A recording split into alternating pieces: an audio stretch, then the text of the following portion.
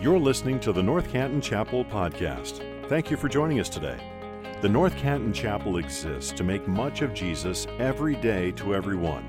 It's our prayer that this podcast will equip you to do just that. We believe that there's nothing like the church united together in gospel community. We'd love if you'd stop in and say hello in person if you're in our neighborhood. Our gathering times are at 9 and 10:30 a.m. Thank you again for joining us today. Let's listen in.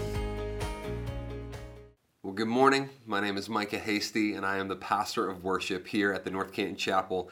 And I am excited and honored to be able to open the scriptures this morning and to worship with you through the teaching of God's Word. Today we're wrapping up our series in the book of James, and it's been a great series that we've been through all summer long.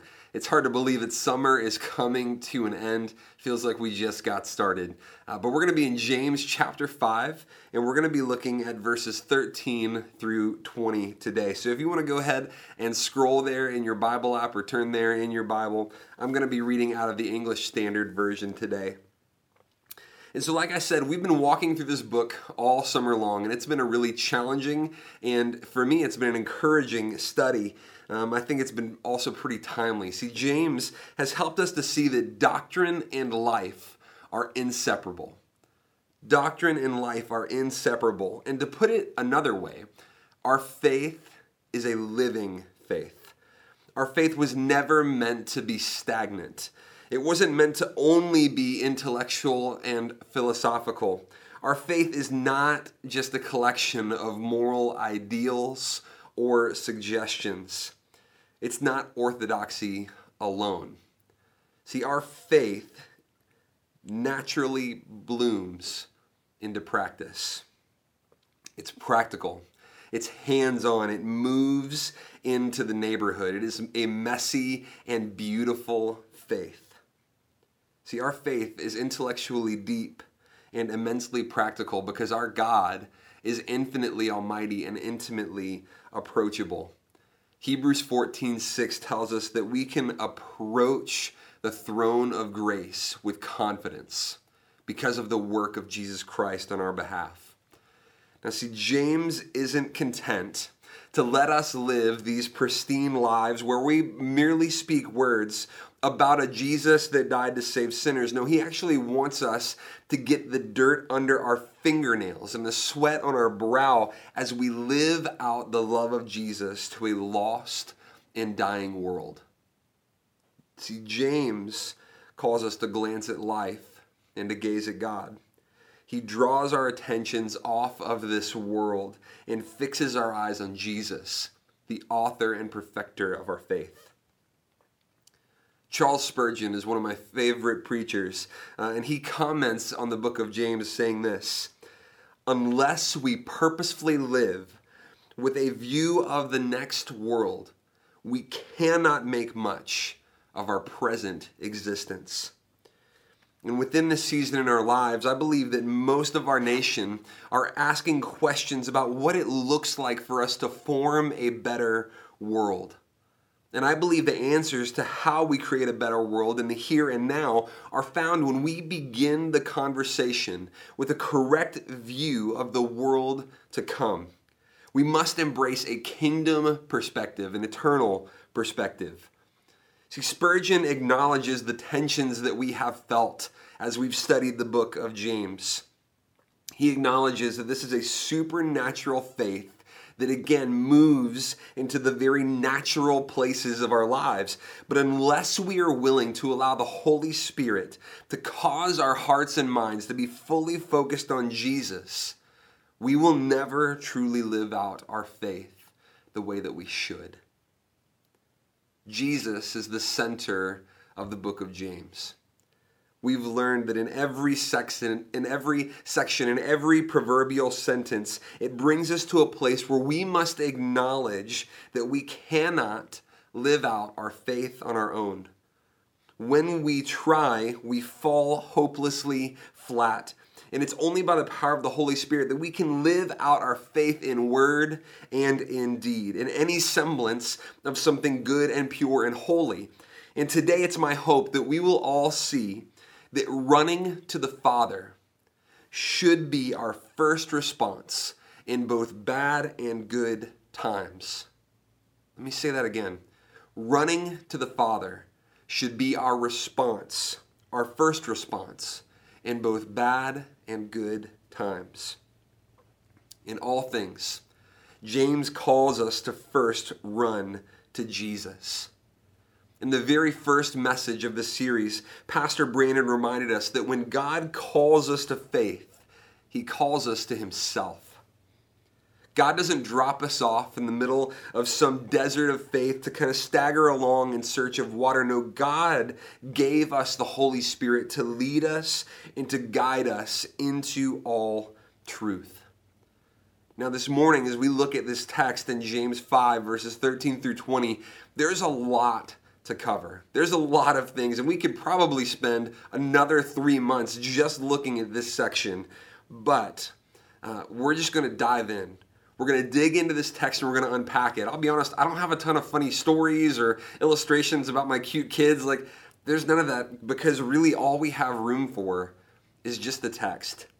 And if I'm honest, I think it speaks for itself so clearly, and it calls us to better things. So would you pray with me as we begin this time together and ask the Holy Spirit to guide us into truth? Let's pray. Holy Spirit, God, would you speak through me?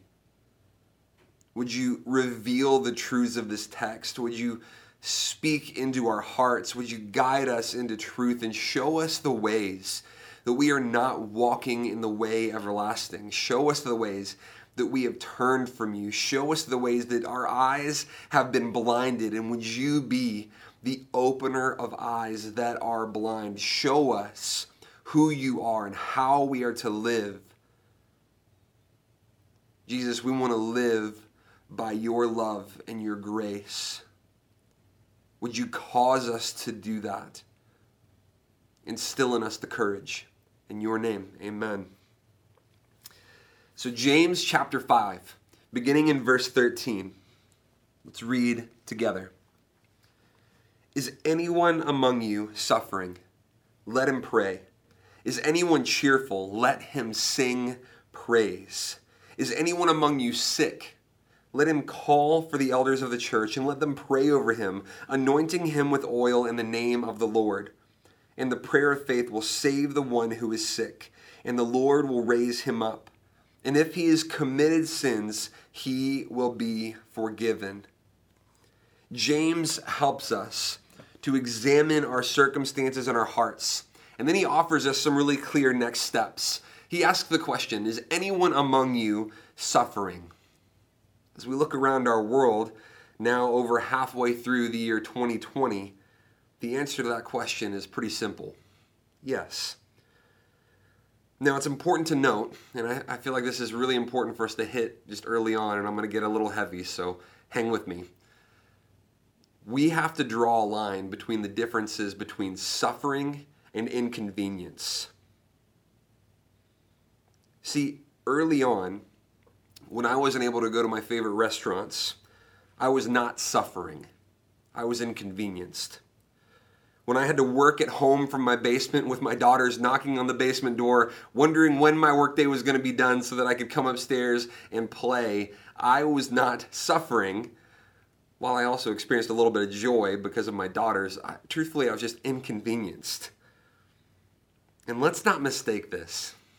If we live in America, and most of you, I believe probably 99.9% of you watching this message, you live in America.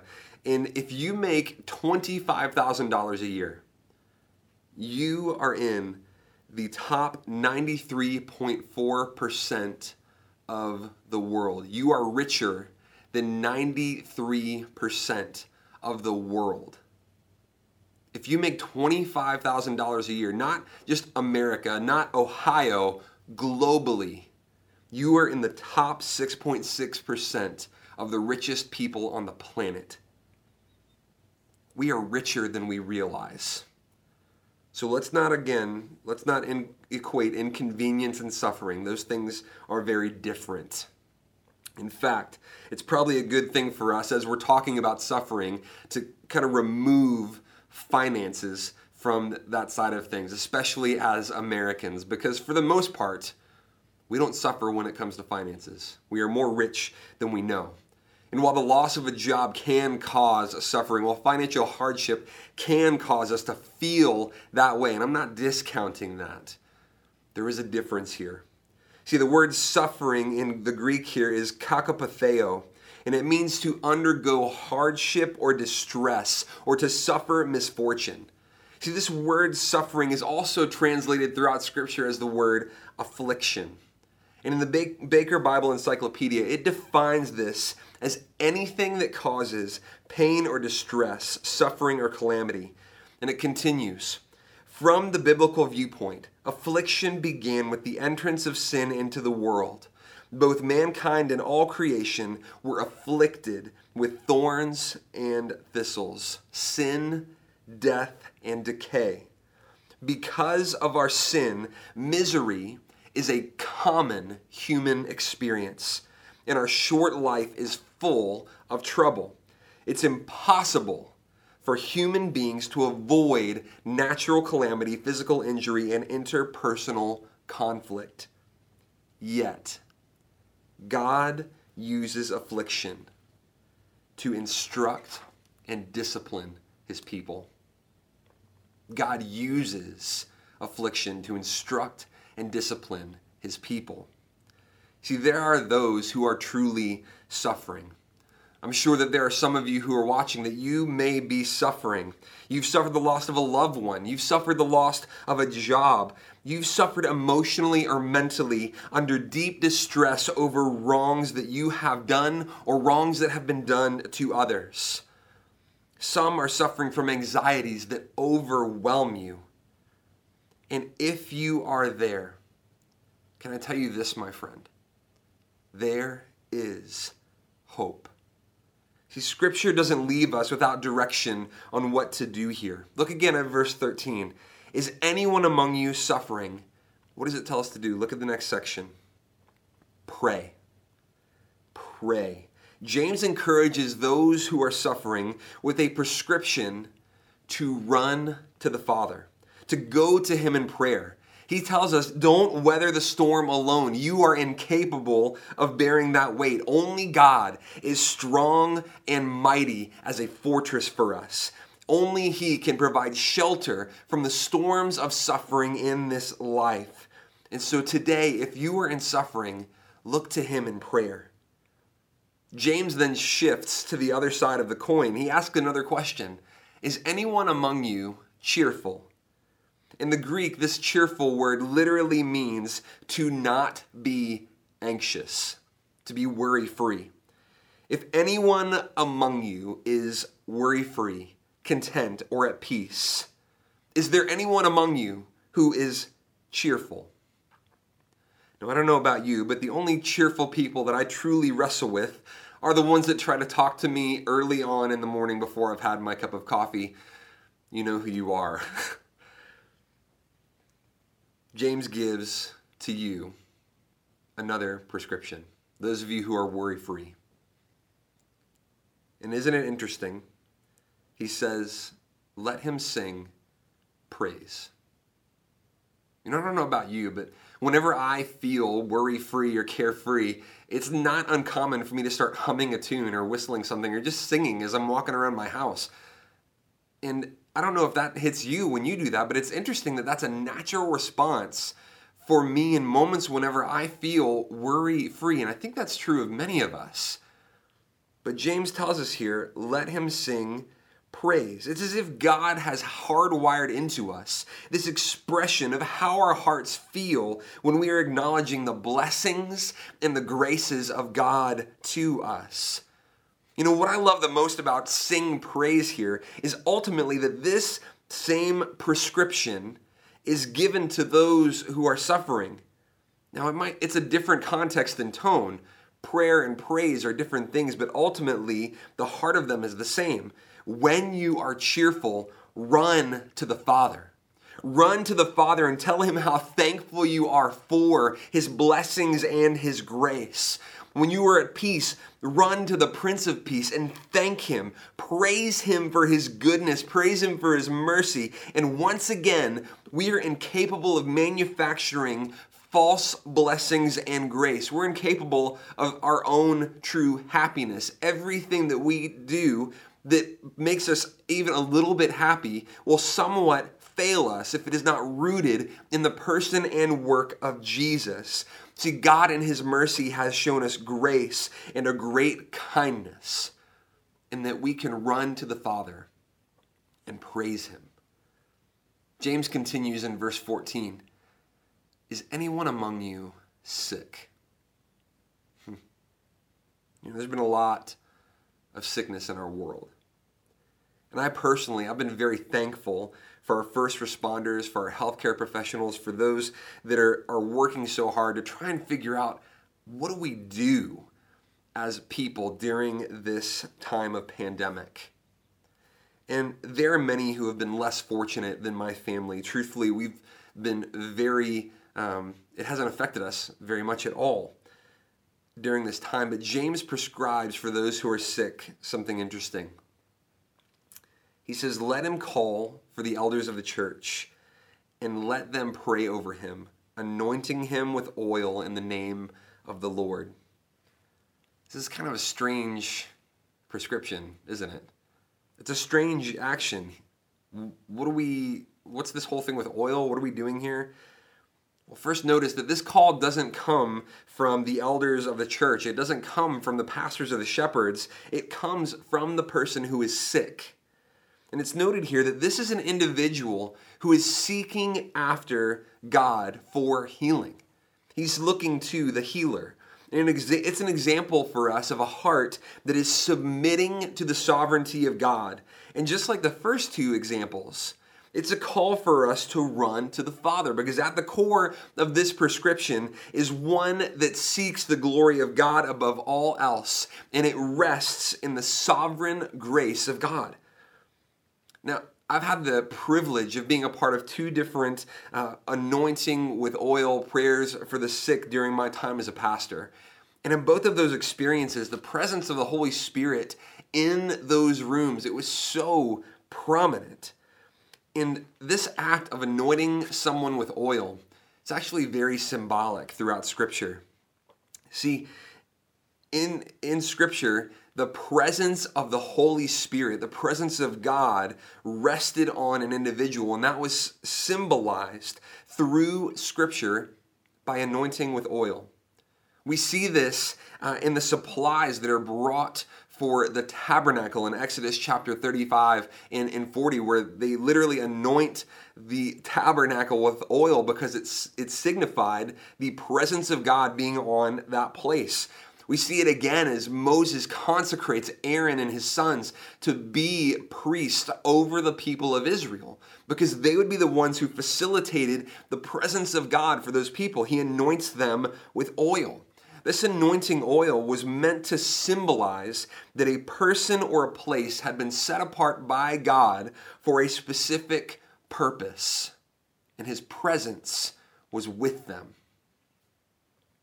And so the anointing of oil for the healing of the sick is something that we even see the disciples do, as Jesus sends them out in Mark chapter 6, verses 12 and 13. Read this text. It says, "So they went out and proclaimed that people should repent. And they cast out many demons and anointed with oil many who were sick and healed them."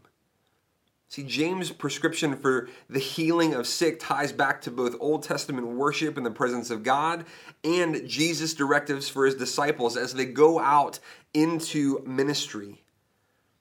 And let's look at what he says that the results of these prayers would be. Again, James chapter 5, verse 15.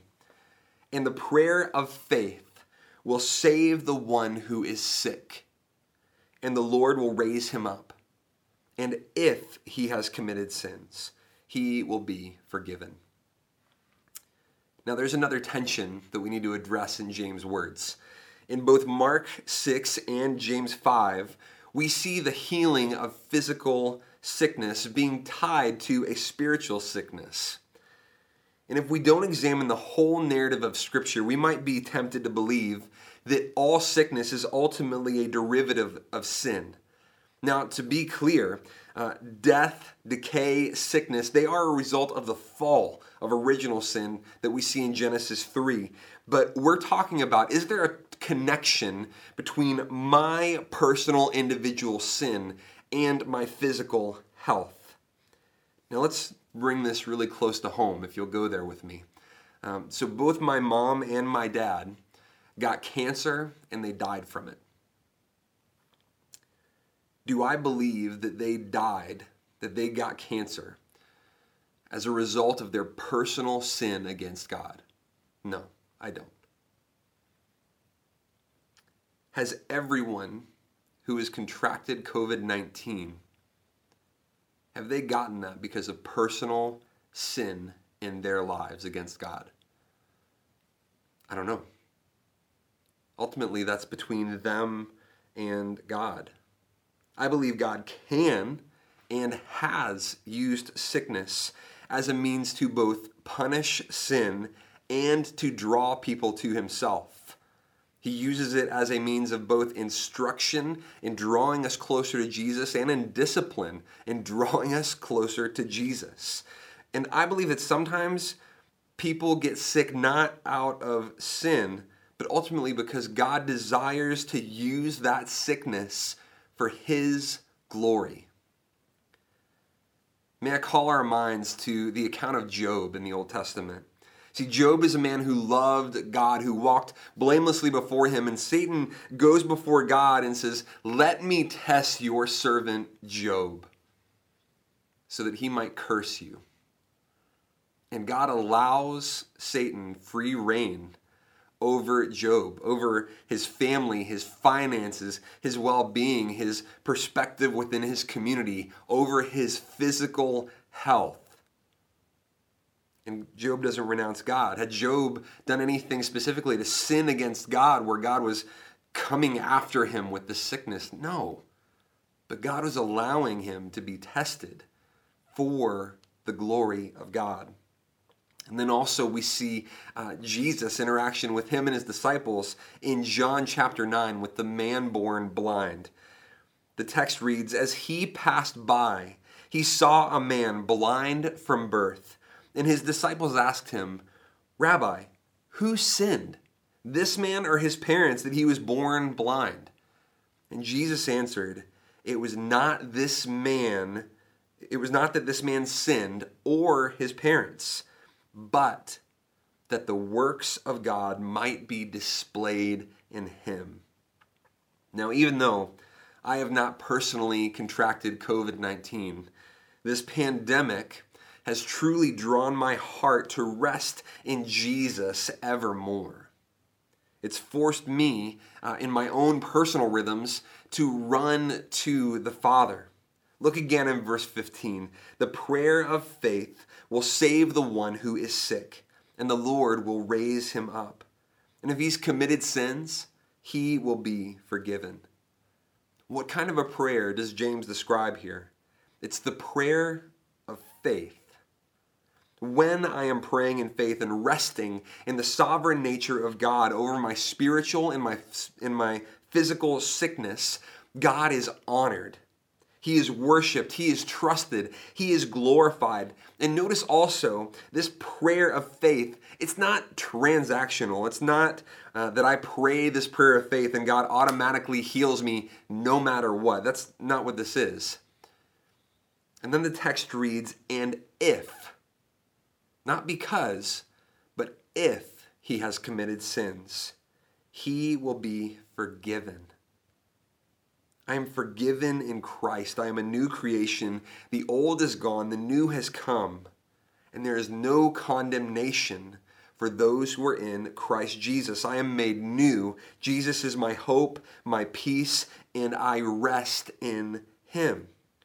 And when my body fails, not if, but when, I can rest in the healer who makes all things new, and I'll be raised up with him. See, knowing all of this, James pleads with us. Therefore, And whenever you're reading scripture and you see therefore, again, always ask, what is the therefore there for? In verse 16 and beyond in this passage, they don't make a whole lot of sense out of context. And so you need to have what we've already covered for this stuff to make sense. So again, verse 16, therefore, confess your sins to one another and pray for one another that you may be healed. The prayer of a righteous person has power as it is working. See, the prayer of faith is an acknowledgement on the part of the one seeking healing that God is the ultimate source of hope and healing. And James reminds us of something that we have all been reminded of during this season of isolation. We need each other. This is not a solo gig. We don't confess our sins to the man in the mirror asking him to change his ways. Sorry, I had to. What we just learned there is that Michael Jackson actually isn't a very good theologian. Surprise, surprise. But no, we can't just look at ourselves in the mirror and change our ways. We can't do it on our own. In fact, we are incapable of true self-betterment apart from the sanctifying work of the Holy Spirit. Our relationship with God is a grace that was never meant to take place in isolation. We are God's children. We are spiritual siblings, if you will. We didn't get to pick each other. God chose us for each other because in His divine providence, He knew that we needed each other. And I hope that you can see a theme that James is repeating over and over here again. He says, we are going to God. We're going to run to the Father together in prayer. In all circumstances, we are to seek Him first in bad times and in good times because Jesus is the center of it all. And James ends that verse with this statement, that the prayer of a righteous person has great power as it is working. I don't know about you, but if someone were to walk up to me and they were to say, hey, Micah, you are a pretty righteous guy.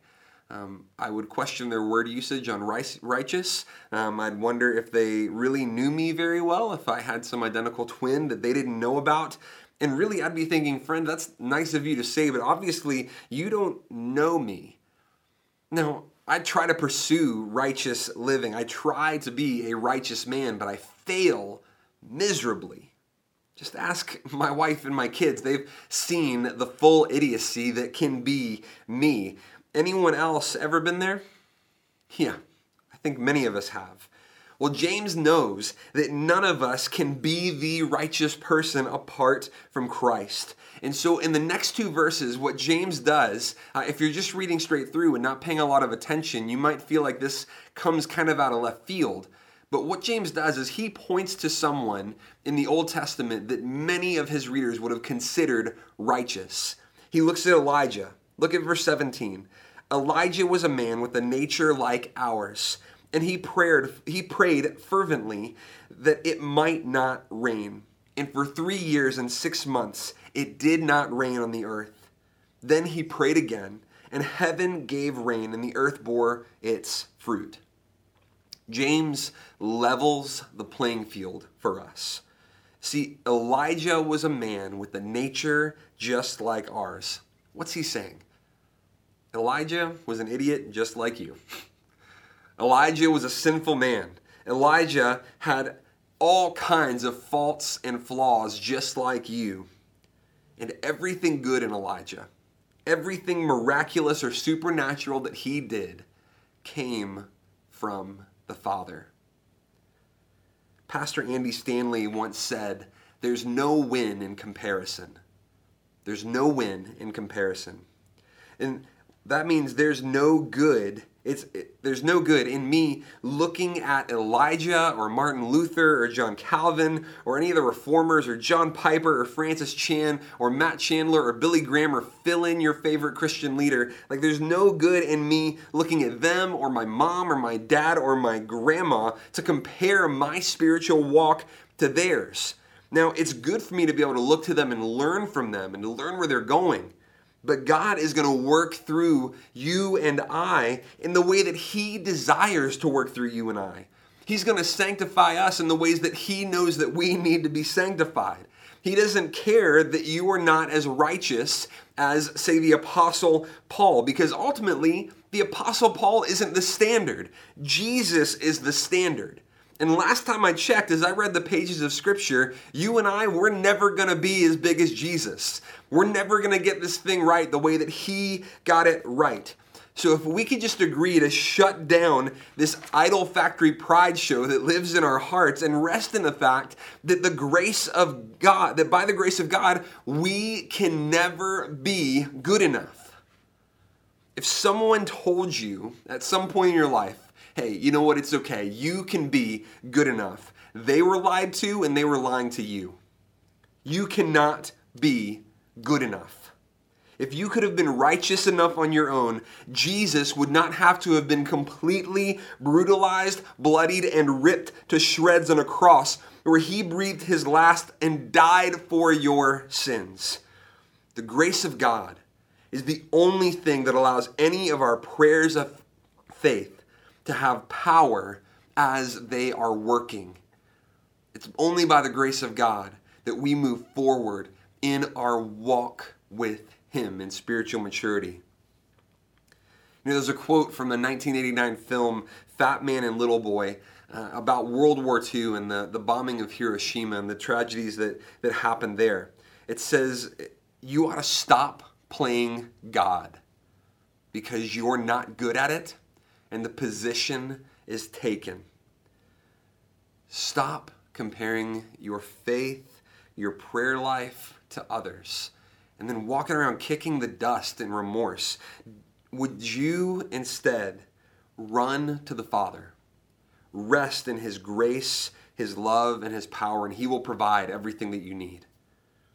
James concludes with another call for the need to clarify this role of community in following Jesus. Verse 19, my brothers, if anyone among you wanders from the truth and someone brings him back, let him know that whoever brings back a sinner from his wandering will save his soul from death and will cover a multitude of sins. Again, this isn't a solo sport. This is an all-in game. We all help each other. And I don't know about you, but the moments when I have gotten off track in my spiritual life and I've had someone call me out on sin in my life and they've drawn me back to the Father, those moments for me have been glorious blessings of grace. See, we were never meant to do it alone, and James knows this.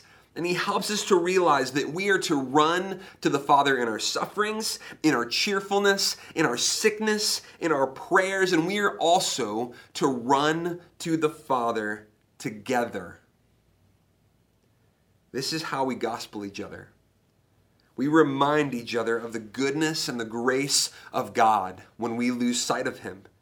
We look to the cross. We glance at our lives and we gaze at God. We turn our eyes upon Jesus. This morning, the team is going to close our time by singing a song by Cody Carnes. And it's a song called Run to the Father. And today as they sing, I'm going to ask you to prayerfully reflect on what James calls us to do. So this morning, as you sit in your living room or in your bed, in your PJs, wherever you are, if you're suffering, would you pray to the Father? Rest in His grace. Hand over your sufferings to Him. This morning, if you are cheerful and worry-free, would you take this time and run to the Father in praise and thanksgiving? This morning, if you feel the Holy Spirit prompting you to seek prayer for healing, if you want to run to the Father by resting in His sovereign will over your physical and spiritual sickness, you can go online and fill out our digital prayer card and let our pastors and our team know. We would love to pray for you. Maybe this morning you realize that you've been running alone for too long and you need community. Maybe you need to hop into Rooted this fall, or join a missional community, or hop into a Bible study and do this thing with other people. If that's the case, you can also fill out that digital card, and we would love to connect you and get you connected. Follow where the Holy Spirit guides you this morning.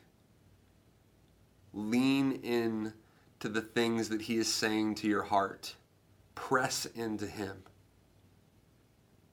Wherever He guides you, go. But whatever you do this morning, run to the Father. Let's pray. Father, we thank you. We thank you that in every circumstance, you have made a way for us to come to you.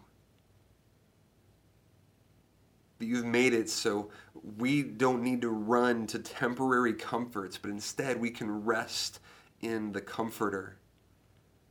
God, that we don't have to seek after spiritual and physical healing, God, running after those things instead of resting in the healer. God, that we can't work hard enough or be good enough on our own, but instead we rest in you as our Redeemer and our Rescuer, our salvation. Father, you have been so good to us. Would you help us in our sufferings, in our joys, in our sicknesses, to come together, to rally our hearts by the power of your Holy Spirit around who you are and who you have called us to be. We love you, Father. In your name, amen. Thank you for listening to this episode of the North Canton Chapel Podcast.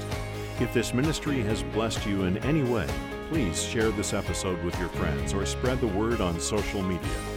If you subscribe and leave a 5-star review, it goes a long way to helping us make much of Jesus every day to everyone who hears these podcast episodes. You can also donate to this ministry at ncchapel.com/give. Thanks again for joining us. May you go out into your places and spaces, making much of Jesus every day to everyone.